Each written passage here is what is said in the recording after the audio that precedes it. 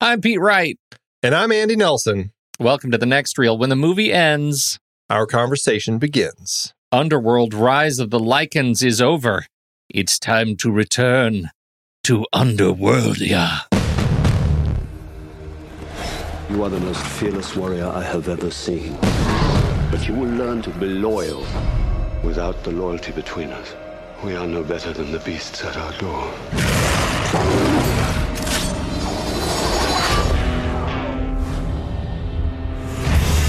They are the immortal damned. Vampire and Lycan. One born into privilege. Sonia, you risk too much for a father to ignore. I'm quite capable of looking after myself. The other bred for slavery. Lucian, you are a credit to your race. But all that is about to change. Sonia, if I were to leave, would you come with me? My father would hunt you down. You have stung me with your betrayal. I've lived by their rules my entire life. I've protected them, envied them. And for what? To be treated like an animal. We are not animals! Is this what you want?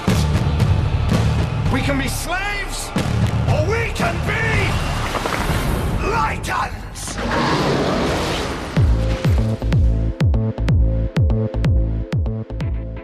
We now have a little bit better sense of where in the world of Underworldia the vampires live.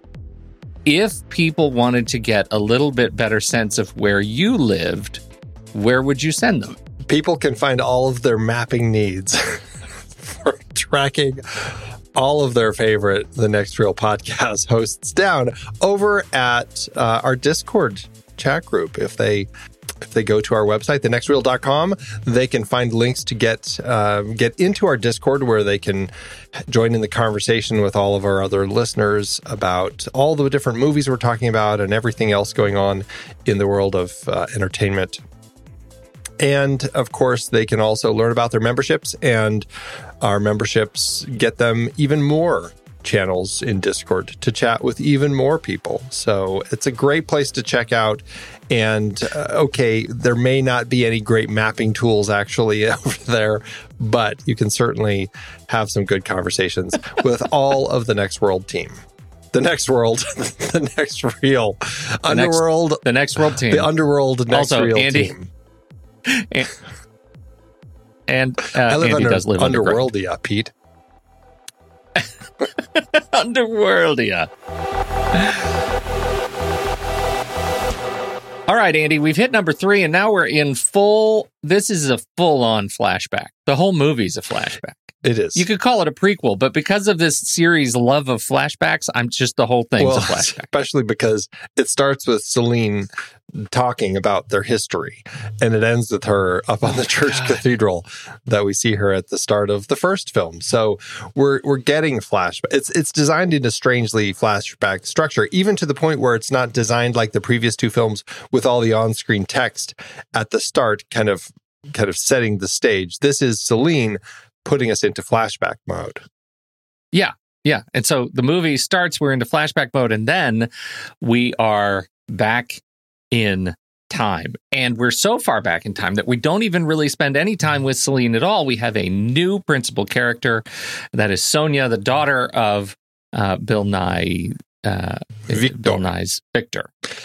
Okay. Before we move past this point, I just want to get from you your sense of Bill Nye and his accent. Because last time, as I recall, even though he wasn't in it very much, you had a real problem with the place that Bill Nye took the accent for his character, which I didn't have really an issue with. I just thought it was just Bill Nye kind of being very Shakespearean with his deliveries.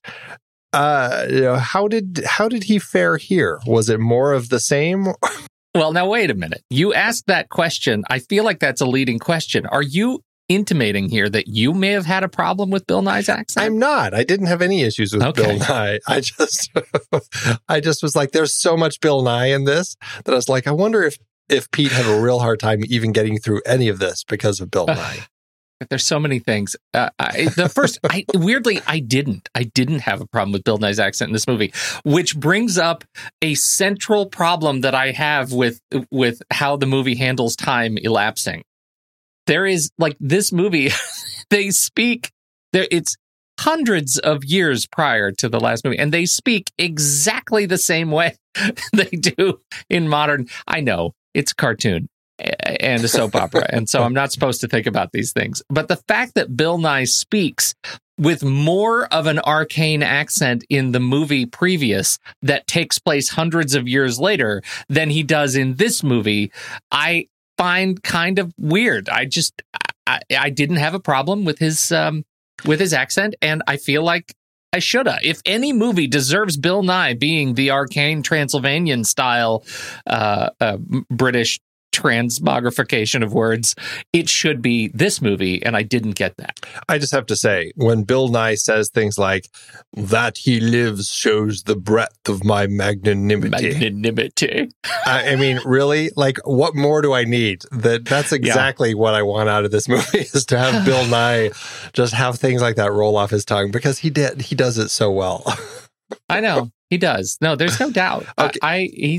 He's good. You bring up an interesting point, though, about this film, because this is a prequel, but I'm really unclear, and I'm not sure the filmmakers are clear when it comes to the timeline here, because my understanding from piecing these three films together, there's this point where the three heads of the vampires catch William and lock him in this tomb and have this special lock created by Celine's father.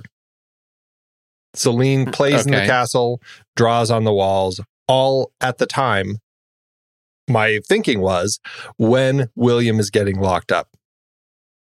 Right? Yeah. We see that in the last film. Right. And that's William, who's the head of the Lycans. So, yeah. In this film, is William, is he out there? Is he running around? Or I don't think he's locked up, but we also see that necklace, the same lock necklace that I thought was one of the pieces of this tomb that Celine's father had made. Okay. Am I thinking too much about this particular movie? I regret, because this is the thing that I could have thought way too hard about, and I regret that I missed it, because it seems super obvious now, and I'm concerned. I wasn't before, and you've now invested me with the same kind of concern. I thought he was locked up. I thought that he was gone. Okay. And that they were, but we never see any of that. Well, maybe the stories are happening concurrently. I mean, that's possible. William has just been locked up, and maybe, Celine's family hasn't been killed yet. And I don't know how they fit together, because my impression was that Victor kills all of Celine's family because he doesn't want anyone knowing about kind of the truth or the whereabouts of where William is and all of that. It's like, that's part of his scheme, is to kind of hide all of that. Right. And then he takes Celine at the time because she reminds him so much of his daughter Sonia, who he had already killed. That's right. So that's why we don't. Yeah, that happens in between this movie and the next. Right. So, but then William is running around then. Right. He is. So he's one of the many Lycans running around out front, even though he's never brought up or pointed out as, "Hey, that one's William over there." Okay, now. When did he get in the tomb? Well, we know it's 1202. No, I mean, I know that, but what year? Because this movie has no idea what year it's in, just as it's made up all of its geography, maybe that's the problem. It's Underworldian time. That's the only thing that would make I'm very any sense. confused, and now I'm very frustrated. The movie doesn't know when it exists. I know that they were just doing this as a backstory, but like when you're trying to piece these other elements together, then it just, I don't know. I find it getting very cloudy. And I don't fully... Cloudy is the word. I don't fully get it. I just don't fully get it. Okay. Yeah, I don't know. I don't really know. Maybe it's just a necklace. Here's the thing. It's entirely possible this is in the past. William is still running around, and he just happens to not be in this particular group. Maybe he's on the other side of Underworldia at this particular point in time. And it's just Victor and the other two, I'm blanking on their names. What are the Marius and Amelia? Marcus and Amelia are sleeping, and he's just dealing with all this stuff with the Lycans. And maybe later he's going to kind of hit that point where he's like, you know what? I need to wake both of them up. We need to deal with this William issue. And that's in 1202. And that's in 1202. They both are woken, and the three of them go on a battle to stop William and lock him up, because maybe the war, because it seems like at that point the war is raging. Yes. The war is, because where we are right now is the beginning of the war, and we don't know what year it's in, but it's before 1202. Okay. So then all of that means that the necklace that we see is just a necklace at this point. It's not the special pop-out necklace that's actually a key. That's now kind of what I'm taking from all of this. That necklace was the precursor necklace that was then adapted to hold the key later. I can buy that now. Okay. All right. You know, I wanted to say one thing. It's an effects/weaponry comment that we haven't made any mention of yet, but I feel like it's an important thing just to note. This movie loves those little spinning star things that are constantly being thrown. And in this movie, at the very beginning, they're actually launched from the hilt of a sword. And they fly spinning at the camera and then into Lycan. In the opening, what I'm calling the George Lucas trench run through the canyon. We also have a trench run through the trees later. And so little spinny things. You made me think of it because of the key. It looks like the little spinny things. This movie loves round shapes that snap and have blades in them. Right, like little everywhere, like little steampunk ninja throwing stars or something. Steampunk ninja stars. That's exactly what it is. It reminded me a little bit. I can't stop thinking about Phantasm and the orb in Phantasm. It's just the movie loves them that much, and they're everywhere. And we didn't even mention them the last two movies. And I'm not going to lie to you, they're also in the next two movies. So that hero shot is everywhere. Nice. So there you go. All right. Well, we should point out that this is actually a kind of, I guess I'll say, a turn in the franchise, because for the first time, we actually are kind of getting a story that's kinder to the Lycans. I'd almost say it's from the Lycan point of view, although I don't quite think it is. Maybe that's part of its problem. Is it Michael's? I feel like this is, or not Michael, Lucien's story. This is largely Lucien's story. We certainly see a lot from Sonia. But I think perhaps this is really the story about the Lycans and puts us into their shoes a little more. I think it is, because what they've done is they've taken the Romeo and Juliet story that we've grown up with. Right? Yes. In the Underworld Romeo and Juliet story, and now they're making it also a gladiator story, right? And that is where we have this one hero slave, and he's ingratiated himself in some way for some purpose to his enslavers, and now he's going to rise up and demonstrate his acumen as a leader. And I think largely the movie does a pretty good job on the back of Lucien as a character, which I think is very strong. And I think Michael Sheen, I love the movie gives so much to Michael Sheen. I think he's really very good at what he does. I'm curious where you think it falls apart, though. Like you say the movie, you're not sure the movie understands its perspective well enough.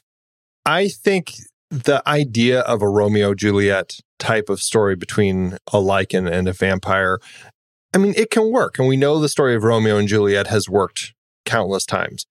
It's an interesting story, and it can very easily be, in fact, especially in a soap opera, and so often anyway, the cause of a war, right? I just think that that's kind of a story that's been told through time. There's a love story, and that causes this great anger from one side and the other. Would you say it's a tale as old as time? Would you say that? Or maybe a song as old as rhyme. I don't know. One or the other. But I think for me, this film really falls apart. I don't mind the Romeo and Juliet nature of it. I don't mind it kind of being the cause of the war.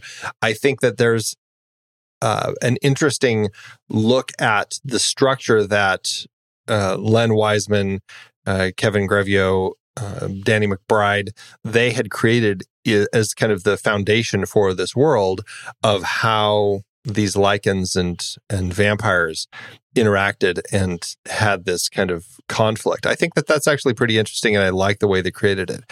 For me, I feel like so many things really fall apart when I start feeling like they don't seem like they really know all of their own history and their own story. And I also feel like I feel like they're a little shaky on the rules that they're setting up for vampires and Lycans. And I feel like there are times where I'm like, what's like, did they need the moon? Like, I don't really understand what's going on with the werewolves. They keep showing the moon, but is that something that Lucien needs to transform? Does he just transform when he feels like it? Like, I don't feel like I'm understanding some of this stuff. And I feel like they really start kind of throwing things at us that I'm like, I just feel like they're throwing at us just to throw at us. And I end up having issues because I just feel like they're not creating as solid a foundation as they really need to with vampires, with werewolves, with everything going on in Underworldia, where it all makes sense. And maybe I am just digging too deep in a franchise like this. But if you're creating a franchise that's going to last at least 5 films, I feel like at least put some time into creating kind of that Tolkien-esque level of rules so that all of this ends up making sense from film to film to film. I think Tolkien-esque is striving even too high. You don't have to go very far to actually, create a rule set that makes sense in this movie. And I think you're right. I think the time and location issues are symptoms of this, right? We've talked about it in every conversation about this movie, that it's a movie that handles these things sloppily. Right? Yeah. Like it is a movie whose intention seems to always start with, what would be cool? And then just do it without any forethought. I mean, I wanted I'm sitting here researching, like, should I send Danny McBride a copy of Aeon Timeline? Like, it doesn't take much to actually mark out where things happen in space and time. So I agree with you. And I think the rules are sloppy at best. And this pushes on the lore stuff, right? That we've been talking about. What are you willing to break in service of your story? What we already know about the history of vampires and werewolves. And if you're going to do that, you've got to set it up well so that it becomes part of canon for us. And this movie and this whole series demonstrates how hard it is to do that, or how little care the filmmakers had in doing that in the first place. The thing that bugs me more than anything, is this aging bit, right? We've known for years, right?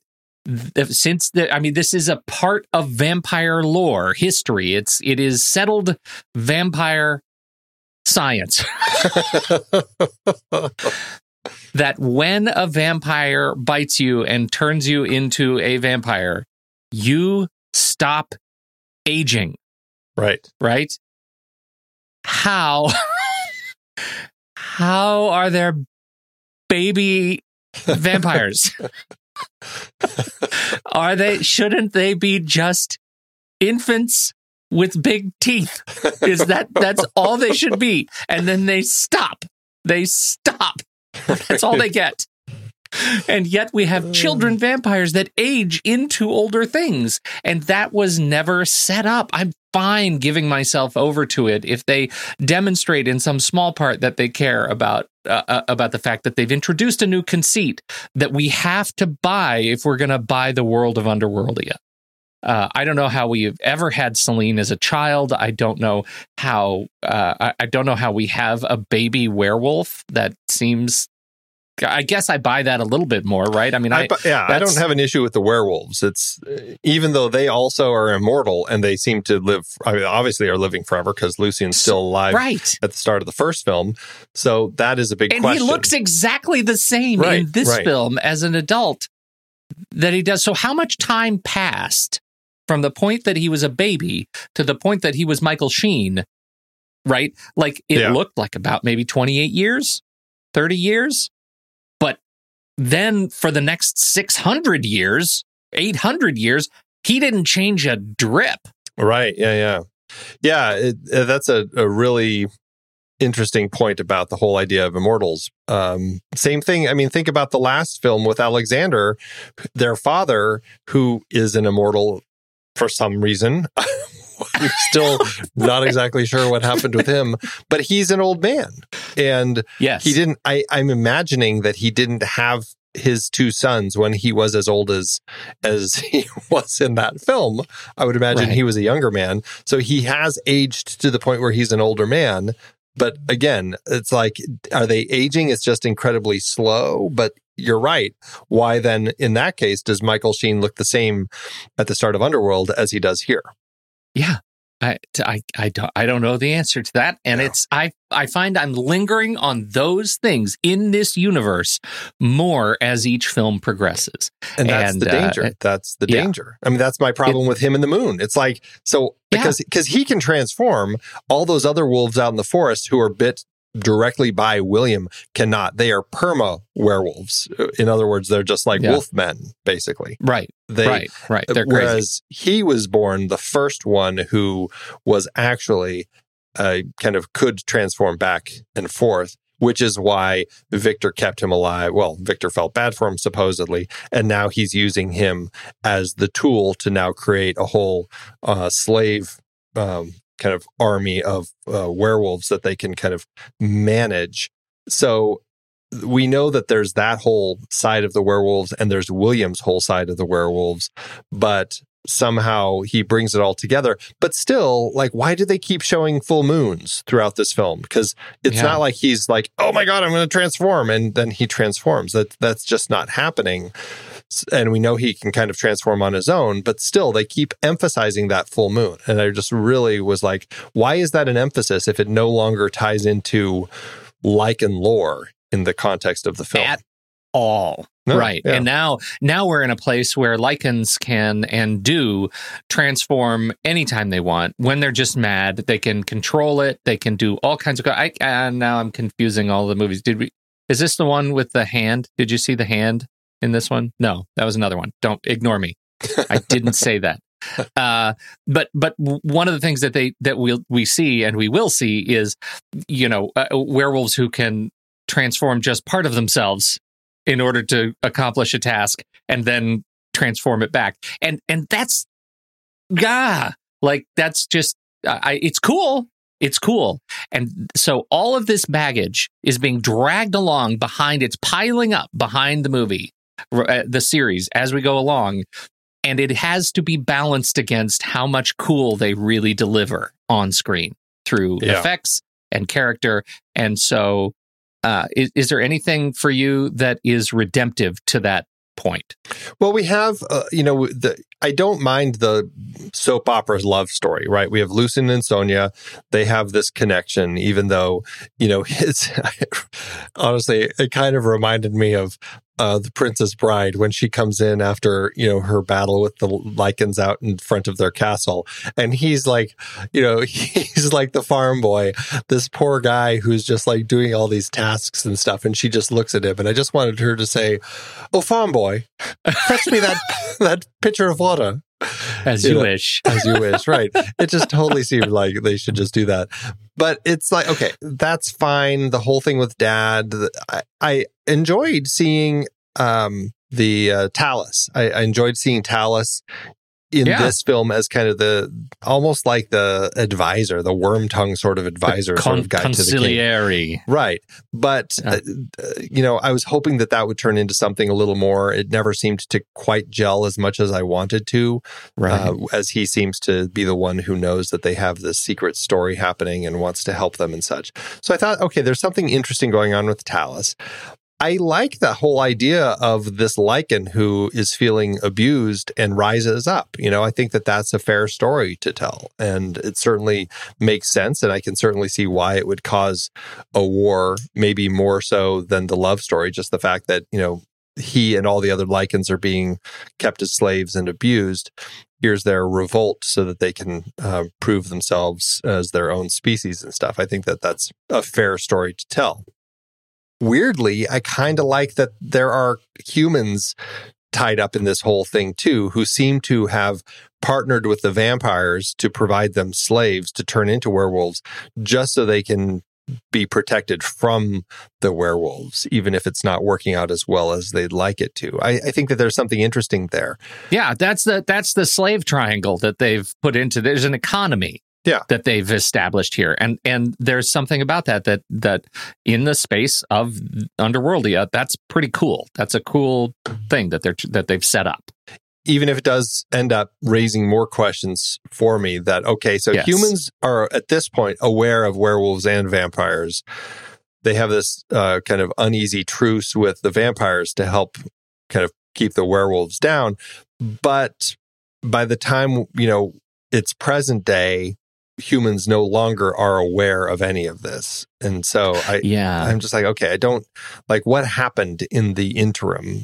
I don't know. And I suppose that's something that happens a lot in these older sorts of stories where now in present day, they just had these tales that they would tell of these creatures and stuff like that. And it just seems like old wives' tales or, fanciful tales they'd tell their children. So I can see where that is. I don't know. I guess I wanted a little more out of that, but I still like that it's a part of this world. Yeah, I do too. And, we don't get a sense of other covens at this point. Right? None. This is just, we live in the mines of Moria. In a castle carved out of the stone walls underground. I would say it's Helm's Deep. It's Helm's Deep, Helm's Deep exactly. With Fangorn right outside. Right. That's right. I do like what they've done here with the production design and demonstrating. That's one thing that they made good on, which is demonstrating where in the hell do they live. And I think they did a solid job of demonstrating how vampires could do this. I don't understand how there are ball gowns and some of the character design is just daffy to me. Like they've set up the period where everybody's wearing strappy leather and muddy boots, and you go in and they're in sparkly, bangly dresses and silks and things. And I didn't buy it. Nothing was as strange as the fact that the humans, when they're transporting their slaves, wrap each of them in canvas outfits. What was that nonsense? Who transports people marching through these forests wrapped in canvas outfits where they can't see anything? It's that's the most nonsensical thing I've ever seen. It looks great. And I think that's my biggest problem with the film is the filmmakers, and this is definitely true, especially, Len Wiseman, we know he came from that art background, and Patrick Tatopoulos, who's directing this one, was the creature designer on the first two and the production designer on the last one. These are people who enjoy looks and the image and what were being conveyed through the visuals.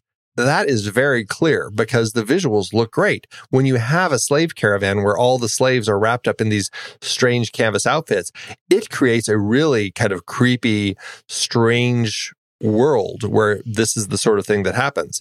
But then you have to start thinking about the logic behind it. And that's where it just really becomes problematic. Yeah, I think so. However, speaking of things that look cool, What's your take on the evolution now, 3 years later, of the visual effects? I thought they were great. I mean, in a film that is all about the war, I thought that they did a great job with the werewolves, the Lycans. I thought the vampires, I mean, they, largely they're not doing much with the vampires other than giving them pointy teeth and pallid makeup. But I think that they were fine. I think that the wars, the different things that the people are doing, I thought all of that was great.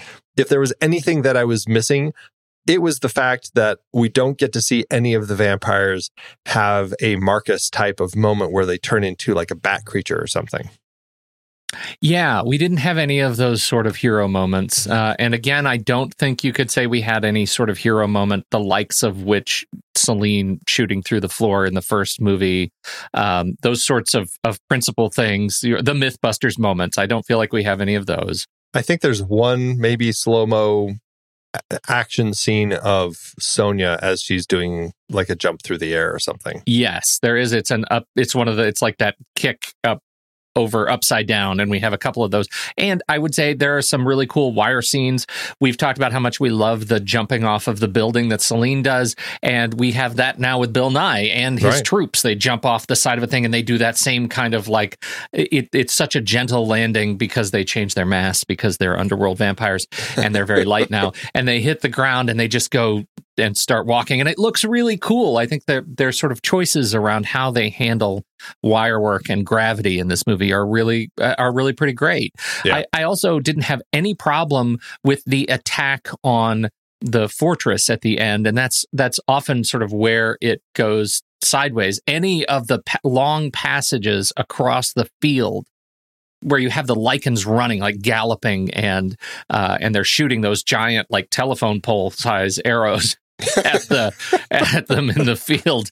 I actually thought that was very cool. I think it looked great. I think they've made that transition to CG wolves in motion look pretty good. There's only one sequence at the beginning of the movie where we're doing the trench run, where one of them runs ahead and is sliding down a cliff wall, and that looks just straight up cartoonish. But overall, I think the movie achieves what it sets out to achieve, and makes some believable vampires or werewolves. Yeah. Right.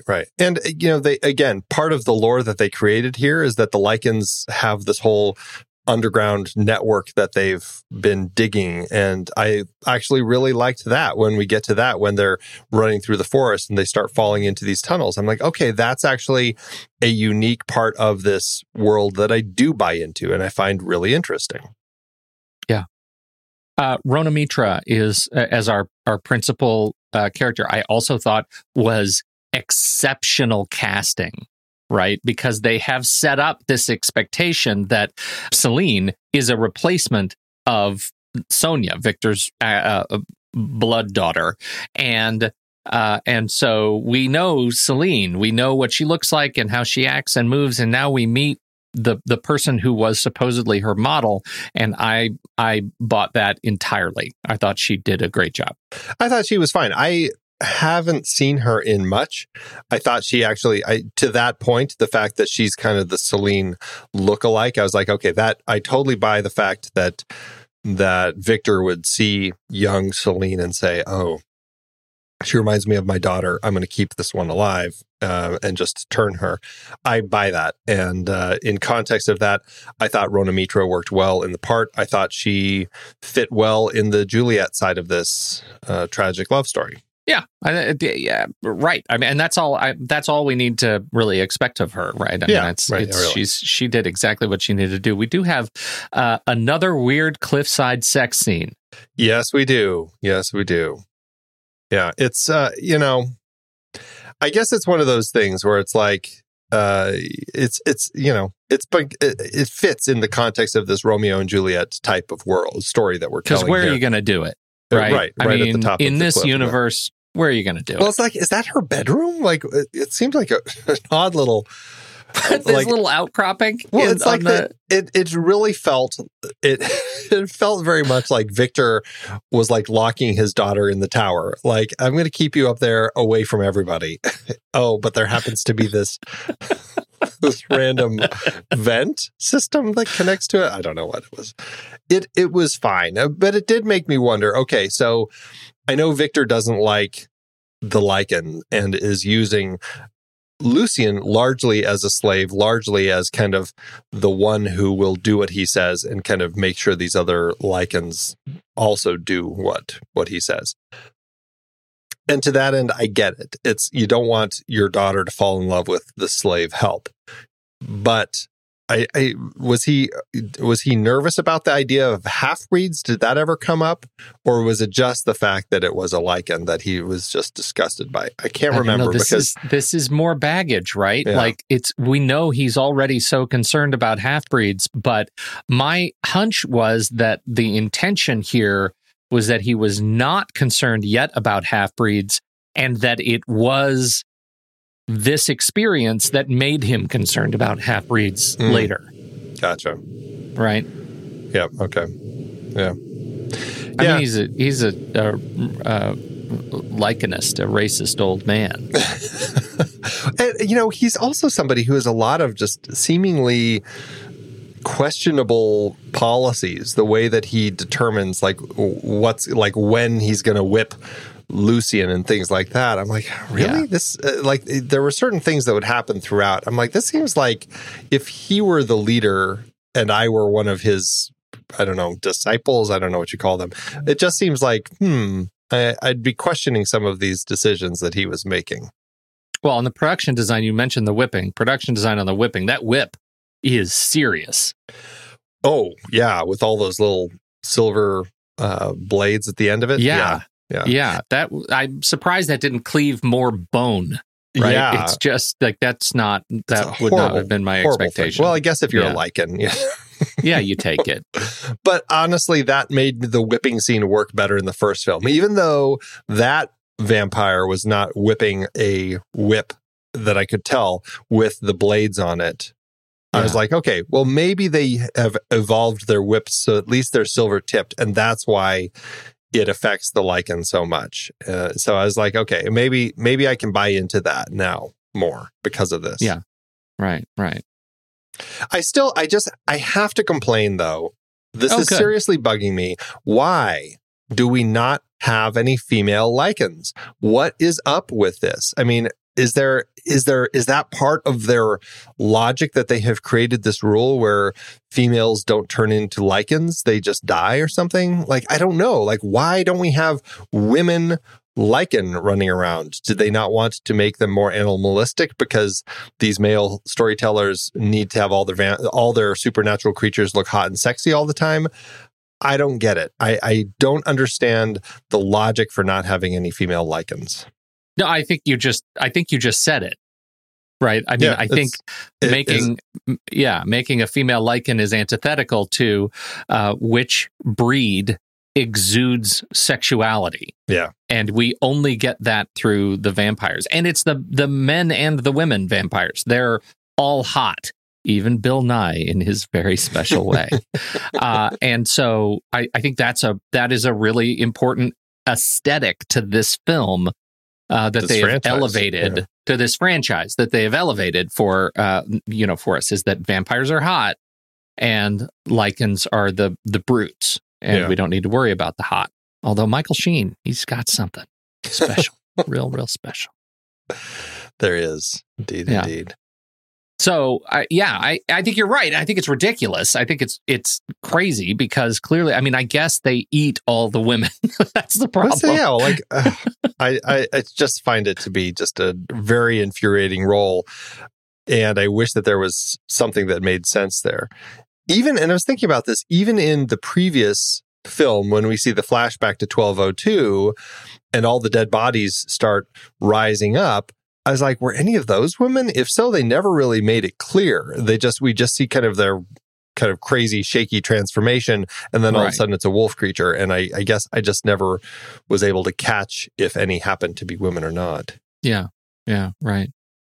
I do like one of the mechanics here that they unveil for us is the transformation of all the prisoners, particularly guys like Ray's. I like that mechanic that the vampires are converting them into slaves and converting those slaves into werewolves by having them intentionally bit. We needed that, and I thought that was a nice little surprise in this movie. It was nice to see, and kind of having that whole thing where they've established this, place to meet out front, and you just kind of get this group of wolves and transforming and then going to war. It works. I mean, and those are things that kind of work. You get this whole idea of this, we're going to build this army, we've been abused, and now we're going to go attack. I thought that was great. I'd like to say another example of Victor's poor leadership. He clearly has no sense of how to keep his castle pinned down and safe, because they all get in very easily. Like they're very all easily inside. They've all secreted themselves away. They're all in the castle before they're caught trying to break out. It's like, oh, boy, what is going on with this story? So there were things that worked in context of the story. I couldn't help but be frustrated really throughout because of the sloppy construction of this world that we have from our storytellers here.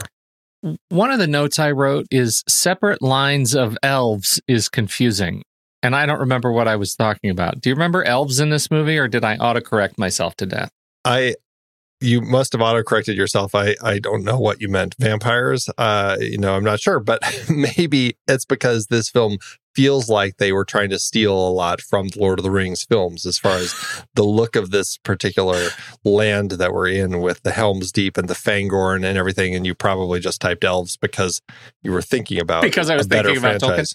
Well, I do think, and I think you already mentioned it, it may have been wolves. Separate lines of wolves is confusing. But I think we've already addressed that, which is the whole idea of having wolves that can't transform and the wolves that do transform in the woods together, and trying to was it important for me to be able to discern who's who in the final battle? I don't think it was. I think they just throw them all in together. The ones that I needed to know would transform first. Yeah, and they would also not look as wolfy. I think that's something that they've established is the line of wolves from William that don't ever transform. They look a lot more wolf-like, whereas the wolves that can transform back and forth have a little bit more of a humanish sort of less look. of like a snout. Yeah, their snouts aren't as long. Yeah, right. Okay. All right. You want to talk about getting it made? Well, I just have a little bit. I mean, we talked about this last time where they kind of had this trilogy in mind from the beginning, and after the success of Underworld, they were moving forward with both of them, and they knew the third one would be a prequel. I don't know how much they had sorted it out, but Len Wiseman says in June 2006, so a little bit after the release of the second one, he said, the third film is going to be a prequel. It will be the origin story, and we find out things we didn't know about Lucian. He'll have a much bigger part in it. It will be about the creation of the races and what started the war. It will be a period piece. The movie will also focus for the first time through the Lycans' point of view. In terms of the writing, a lot of the writing has been done. We've been developing Underworld 3 for a while. I won't be directing it. I'm just going to be producing and writing. So they had a lot of this in mind already. And he said a lot of writing had been done. We've been developing it for a while. And again, I ask, with all of that, why does it feel so sloppy? Yes, 100%. Like, if they've been thinking about it so hard, why do we end up with what we have? And I think this is the existential challenge that I have with this movie, and I'm curious your thoughts. If they really had a trilogy in mind for this film, why did they end the trilogy on a prequel? Right. What's it doing to kind of conclude the overall story? Yeah. How do you end a story at the beginning? I don't think they successfully did that. I don't think they had a plan for that. And I think they probably deep down thought, hey, you know what? We'll probably get some more money out of this and do another movie. Probably. But having a plan, I don't understand how you begin to conceive of this movie as the end, the potential end to a franchise. It does not function that way. It's very strange. Very, very strange.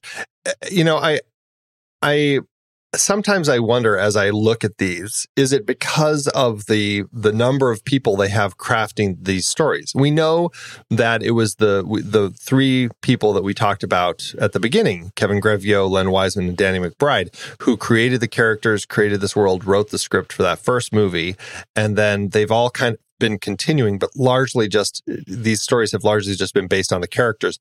Len Wiseman worked on the story with Robert Orr and Danny McBride, but then Danny McBride wrote the script, and then Dirk Blackman and Howard McCain also, like that writing pair, came on to work on it as well.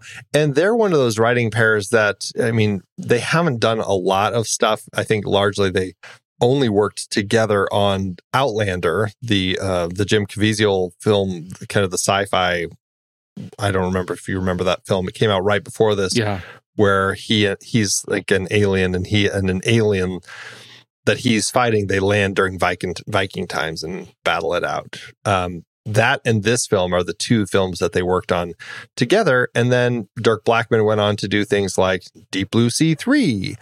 And I don't feel like they were a great pair to bring on. I mean, it seems like maybe they're kind of that low end genre writer that Hollywood would bring on to projects like this. But again, I just don't feel like they're the people to jump in and really craft this story and give it what it needs. Yeah, I think so. And I should say, like, it feels like we're really, chipping away at this movie. But for me, ultimately, I think what they put on screen is cool, right? The verdict for me is it's cool. And so I forgive a lot. The problem is this movie gives me so much to forgive. Yeah. I think Tatopoulos has a lot of great source material to work with, and obviously he created the creatures. He has a deep understanding of the look and of the universe and the feel and the tone of the universe, and I think he largely delivers on that. I think you're right. The problem is the sloppiness of the script and the fact that the people who wrote the movie also felt like if we just put cool stuff on screen, no one will pay attention to what we write. And those are the wrong people to have that opinion. And same thing with the director. I think that, I mean, this is the only thing he's directed. He's largely an effects guy. Like, that's what he does is creature effects and special effects makeup and that whole world of things. And I think in that sense, I think he does a good job in that, and production design also. Like, he's very much into the visual look of things.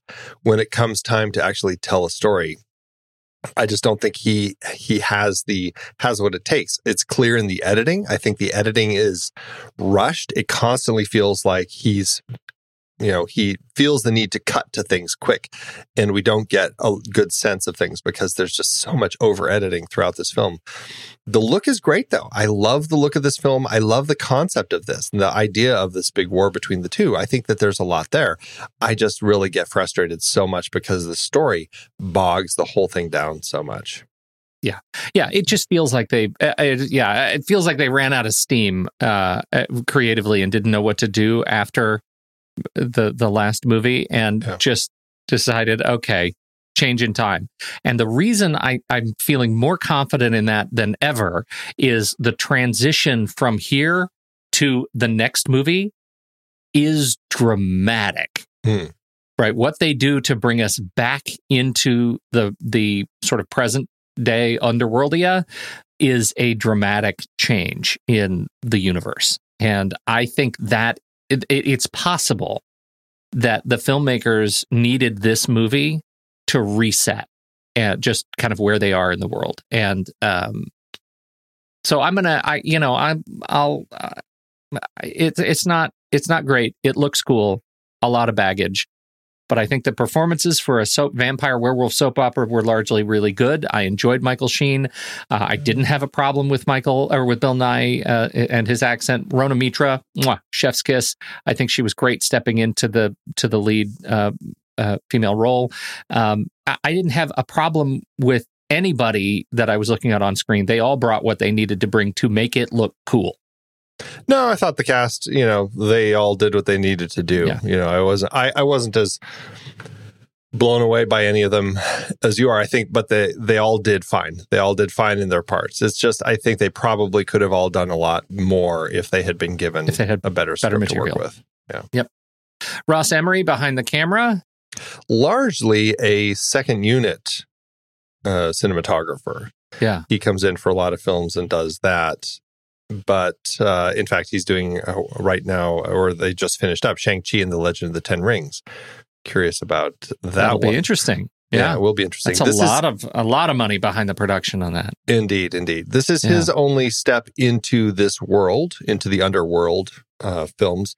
But largely the types of films that he has been cinematographer on are kind of these smaller sorts of creature features until the kind of toward the later end of his cinematography credits. The Giver, Woman in Gold, The Art of Racing in the Rain. So he certainly has made a little bit of a switch there.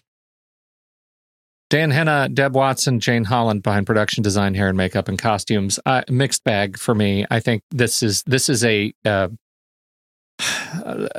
it's a really frustrating because it's another distracting element from the universe where they were led to make choices around design elements that stand out so obtusely that it takes me out of the film. And I've already mentioned the ball gowns and sequins. It just doesn't make sense, and I hate it when those rules get sort of broken. Well, it feels like they were trying to create a period piece. They were trying to create this more gothic period sort of look, but it does make you question so many things when the vampires are living in kind of this this keep that's built into the mountain as opposed to like a royal palace or something. So it does seem a little strange. They threw a little bit too much Great Gatsby into it, right? I mean, there is a little bit of this flapper-inspired design for the vampires, for the women in particular, and it just is broken. It's just broken. If you're thinking about the fact that this is obviously before 1202, this should be like Middle Ages sort of outfits, unless what they're suggesting is that it's the vampires who actually drive cultural adaptation of fashion. Right. And that, in fact, they're just incredible early adopters. Yeah. Who do you think does all their washing? I mean, do the werewolf slaves do that? I would think that everything would be slashed to pieces. One of the things that we haven't talked about is just what terrible eaters they are. Like they suck the blood and they do all the blood memory stuff. They're constantly biting each other. And when they come up, there's blood all over their face. Why aren't their clothes and all over the other person's neck? Blood, right? I don't buy it. We need more washing of the werewolf or the vampire's fine vestments. More of that would give us. And I'd love to see a vampire movie that actually made the vampires very fine, like nitpicky eaters, like very meticulous about, is the bite wound, is it just right? Or did they tear it too much? Is there too much blood spurting? Too much. Yeah, you just don't get that. I mean, for once, would they miss the vein? Like just, I got to do it again. I'm going to take the other side. All right. I'm just going to try it again. Paul Haslinger is back on the music, and he is. I like the score. It was fine on this one. It was. I like the last one better. Yeah, I mean, he does fine with the world. I don't think it's too problematic. You've already talked about the quick editing from Peter Amundsen and Eric Potter. Yeah, I don't know if I should fault them or the director, but I just felt, boy, was this over edited. It really felt like they were rushed trying to put this together, or just rushed thinking about how it needed to get put together. Yeah, well, I mean, they could have been paid by the cut. Right. Sequels and remakes. So Kevin Grevioux, we know, who's one of the original creators of this franchise. I haven't looked at this, but he did create a 2-issue miniseries for IDW Publishing. So if this is something that struck your fancy, it might be worth checking that out to see if it's still out there, and you can get a little bit more of Rise of the Lycans through a comic book adaptation. lest people think we forget this segment, I was tempted to blow right by it. But Andy, awards?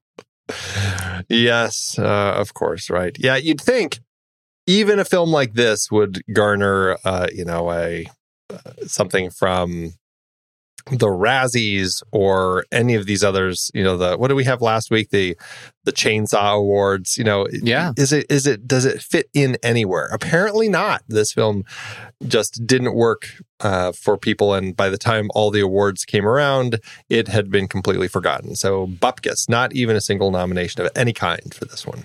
All right, but did it earn any money, Andy? How'd it do at the box office?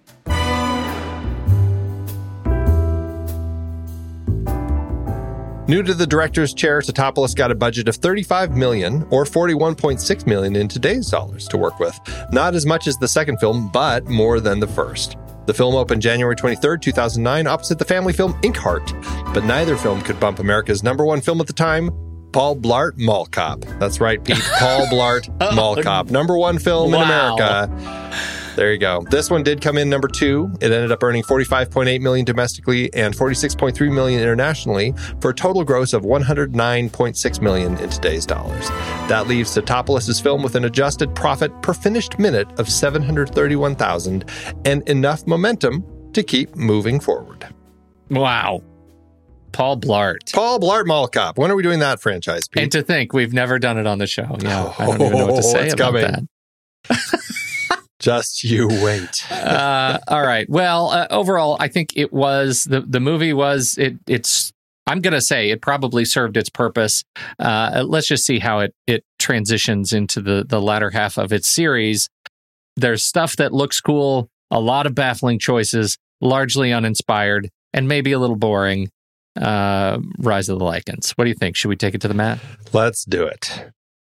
Head over to flickchart.com/thenextreel. You'll see our list of movies that we've ranked on this entire series. If you swipe over in your show notes and tap the word flickchart, it'll take you directly to this film where you can add it to your catalog and see how it stands up against ours. All right, first up, Underworld, Rise of the Lycans versus Il Postino, the Postman. Il Postino, please. Il Postino, the Postman. Underworld, Rise of the Lycans, or Foul Play? I'll take me some Foul Play, please. Foul Play, yeah. Underworld, Rise of the Lycans, or Giant? Oh, this is a tricky one because you could actually watch Underworld, Rise of the Lycans twice, or watch it once and then go outside and get some fresh air. I'll take Giant. Really?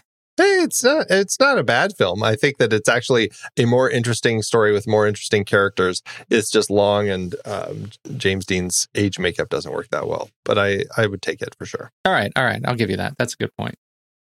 Underworld, Rise of the Lycans, or Friday After Next, Christmas time with Ice Cube. Friday After Next. Friday After Next for me too. Underworld, Rise of the Lycans, or The Edge. The Edge. I will take The Edge. Underworld, Rise of the Lycans, or Rush. Not the Ron Howard Rush. Underworld, Rise of the Lycans. This is the other Rush. I will take Rush, Pete. Andy, what are you doing? I'm taking Rush. That's what I'm doing. On principle, we have to go to the mat. Yes, we do. All right, here we go. Right. Mm-hmm. 1, 2, 3. Rock. Paper. Okay. Rush takes it. I can't. Underworld, Rise of the Lycans, or Ocean's 11, 1960 Frank Sinatra vehicle. Underworld, Rise of the Lycans. I will take Underworld, Rise of the Lycans here. But Rush, Andy, you are broken today. What's going on? Are you okay? Did you throw a clot? Underworld, Rise of the Lycans, or The Women? Underworld, Rise of the Lycans. I will take Underworld, Rise of the Lycans. Pete, this one's for you. Underworld, Rise of the Lycans, or Under the Cherry Moon? Under the Cherry Moon. I will take Always Underworld, and forever. Rise of the Lycans. Oh, here we go. Here we go. 1, 2, 3. Paper. Scissors. Paper. Scissors. Paper. Oh, God. Oh, Underworld Rise of the Lycans takes it. It's about 475, wedged between the classics Rush and Under the Cherry Moon. I'm telling you, man, there it is. that's going to hit. It's going to come up with like Under the Cherry Moon versus, I don't know, something amazing. Tentacle. Guardians of the Galaxy. I don't know. Something is going to come up there. And we've never even done that on this show. I know. It's gonna hit. It's gonna blow up our list. I cannot wait. Cannot wait. Well, Underworld Rise of the Lycans ended up in spot 475 out of 481. That is a 1%. 1%. Pretty low. Did you beat 1% on your personal ranking? I did. I made it all the way up to 7% on my personal chart. Andy, 4,199 out of 4,515. Oh, very low. All right. Very disappointing. Sloppy. Disappointing. So is that a half star for you? Is that where you... what does the algorithm tell you at 7%? The algorithm says I should do a half star. Okay. Well, I'm a little bit more gracious than you are. I've got 1188 out of 1477, which is a 20%. That should be a 1 star, according to the algorithm. So I could take that over to letterboxd.com/thenextreel and leave it at 1 star. I may even give it a 1.5. But boy, the heart is a tricky one. I don't know. What do you think? Well, no heart for me. I'm at 1 star, no heart. It was a really rough one, and I feel like they broke too many of their own rules, and I feel like they don't have a concept of the universe they're creating. As entertaining as it can be, just straight up if you just watch it by itself. All right, then I'm going to give it no heart, but I am going to give it 1.5 star. Okay, so it's 1.25 is where it ends up landing when we do it ranked. So that there it is, 1.5 for you, 1 for me. That's Underworld Rise of the Lycans. Okay, well, so that one's done. Tell me, Andy, where do we go from here? We're going to be jumping, again, 3 more years to 2012. We're going to be looking at Underworld Awakening.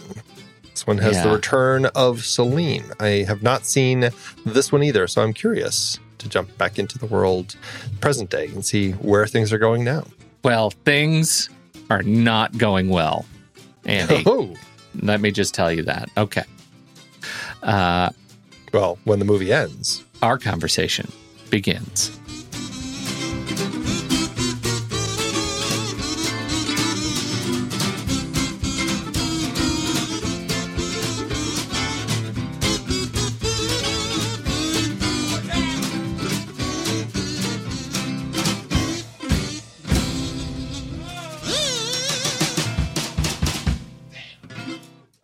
Amazon giveth, Andrew.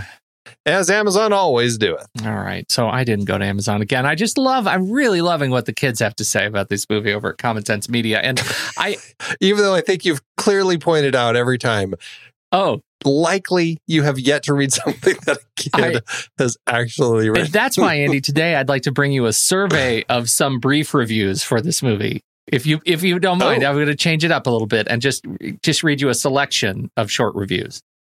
And see what you think. I'm thrilled. Looking forward to it. Mostly, I think it's safe to say that the kids think, again, Common Sense Media is incorrect in their rating that this is 18 plus rated R.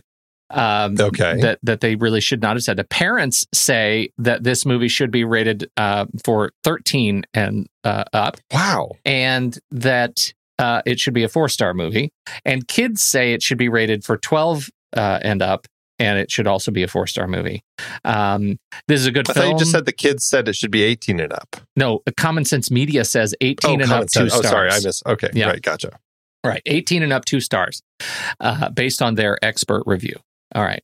I've got a 17-year-old who says, good film, close call between this one and Evolution. Dark, gory, violent, good film. Underworld fans, please go see it now. Very gory, a 12-year-old. I loved this movie, but it has loads of gore. If your child is grossed out by 300, please don't watch it. Here's a 13-year-old who says enthusiastically with 5 stars, and you'll know certainly the caps lock was on. If you don't change your rating, I'm leaving CSM for good. This is the most biased review CSM has ever wrote. I mean, WTF, not for kids? Question marks 1,000. Are you people crazy? It deserves at least off for 16 or 17. Wonder why it's rated R. Okay, that was enthusiastic. Common sense. Do you want me to judge now or wait till we're done? Because I'll tell you right now. Okay, there's more. Common sense. You are crazy. This movie deserves like a 15 plus. Not no kids. Scream is way worse than this, and it's 16 plus. Common sense. You have to change your rating. My 10-year-old brother watches it. Not appropriate. So good. Great movie and so appropriate. That's there. They say it's so appropriate. This is a 5-star, e.g. perfect for Dora-loving children. I love it. Please show it to your toddler. That's from a 15-year-old. And the one that I'm going to end on is written by a 16-year-old. Says that this movie should be given to 9-year-olds and up, 5 stars. My. This movie is great. It has a story that leads into a very strong issue that should be investigated by kids. Unless you are into slavery, then fine, don't let your kids watch it. It starts from love and full circles to murder, but it's kind of hard not to when it's a story that particularly revolves around prejudice, discrimination, and slavery. If a kid can understand these concepts, then they'll be okay to watch it. Wow. Unless you're into slavery. Then fine. Don't let your kids watch it. What do you got? Amazon come up with anything as good as those kids? Oh, I have one person who I have to read. And, I rated this pretty low. So, of course, I'm going high. And I am sitting at 5 stars with this person, Thomas Delamorte, who I think I'm a little concerned about Thomas's history understanding of the real world, because Thomas's 5-star review said, a cool documentary. Oh dear, Thomas. Oh dear. Thomas. This was not a history class movie. This was not. Sorry, Thomas. Thanks, Amazon.